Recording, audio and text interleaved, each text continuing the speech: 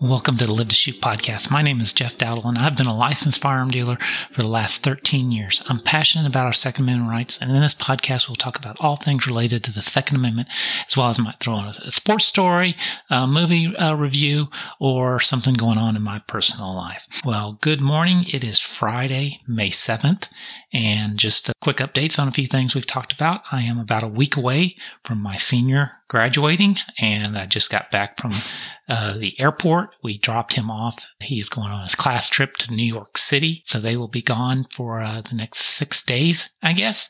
But last night, his high school baseball team won their regional playoffs, and so now they are going to state, and they will play that game when he gets back from New York City. And this is the furthest his school's baseball team has ever made it, and so it's exciting. We're all thrilled about it, and it's a good way to go out in a senior year. So some other good news happened this week. The Texas Senate passed permitless carry, constitutional carry, for the state of Texas. So now we are just a little bit closer to getting that signed into law. Governor Abbott has already said that he will sign it if it comes to his desk. There are some administrative things that have to be done because they did put in some amendments. So now it's got to go back to the House for them to either approve with the amendments or modify it again. So we'll have to see where all that goes. We have to get this done. There's only a few weeks left in the session.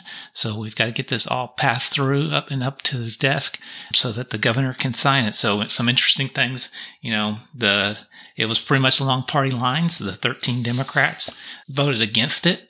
Jose Menendez of San Antonio said, "I hope to God that what we do today does not result in a mistake that will have horrible consequences. I urge you to oppose this bill, which I believe will do more harm than good." So just a recap of what this means. Constitutional carry means that now a person can legally carry a concealed weapon or a holstered open carry weapon without having to get a permit. Now, license to carry permits will still be available.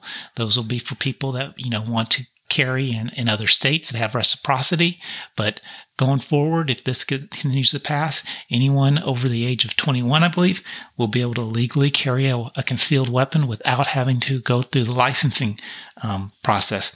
Now, in this, the Republicans rejected every amendment that the Democrats put in. They put in 18 amendments, and some of that was they were trying to require background checks on private transactions, incentive to gun owners to promptly report stolen weapons, and allowing the counties to opt out of permitless carry, particularly large counties that they said that faced heightened safety challenges.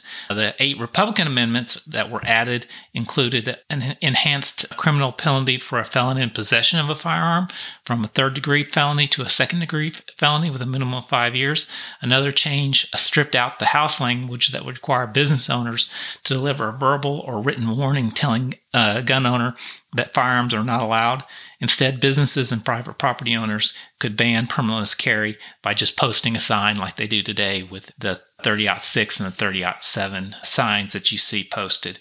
Now, the options that we have are that the House can accept all the changes that the Senate put in and then send it right to Governor Abbott for his signature, or what's more likely is they're going to have to go into a conference committee of the senators and the reps and hash out their differences, and then present another final version that has to go to both houses again for approval. And the session ends at the end of May, so we are running out of time on this, but we are closer to getting a constitutional carry in the state of Texas.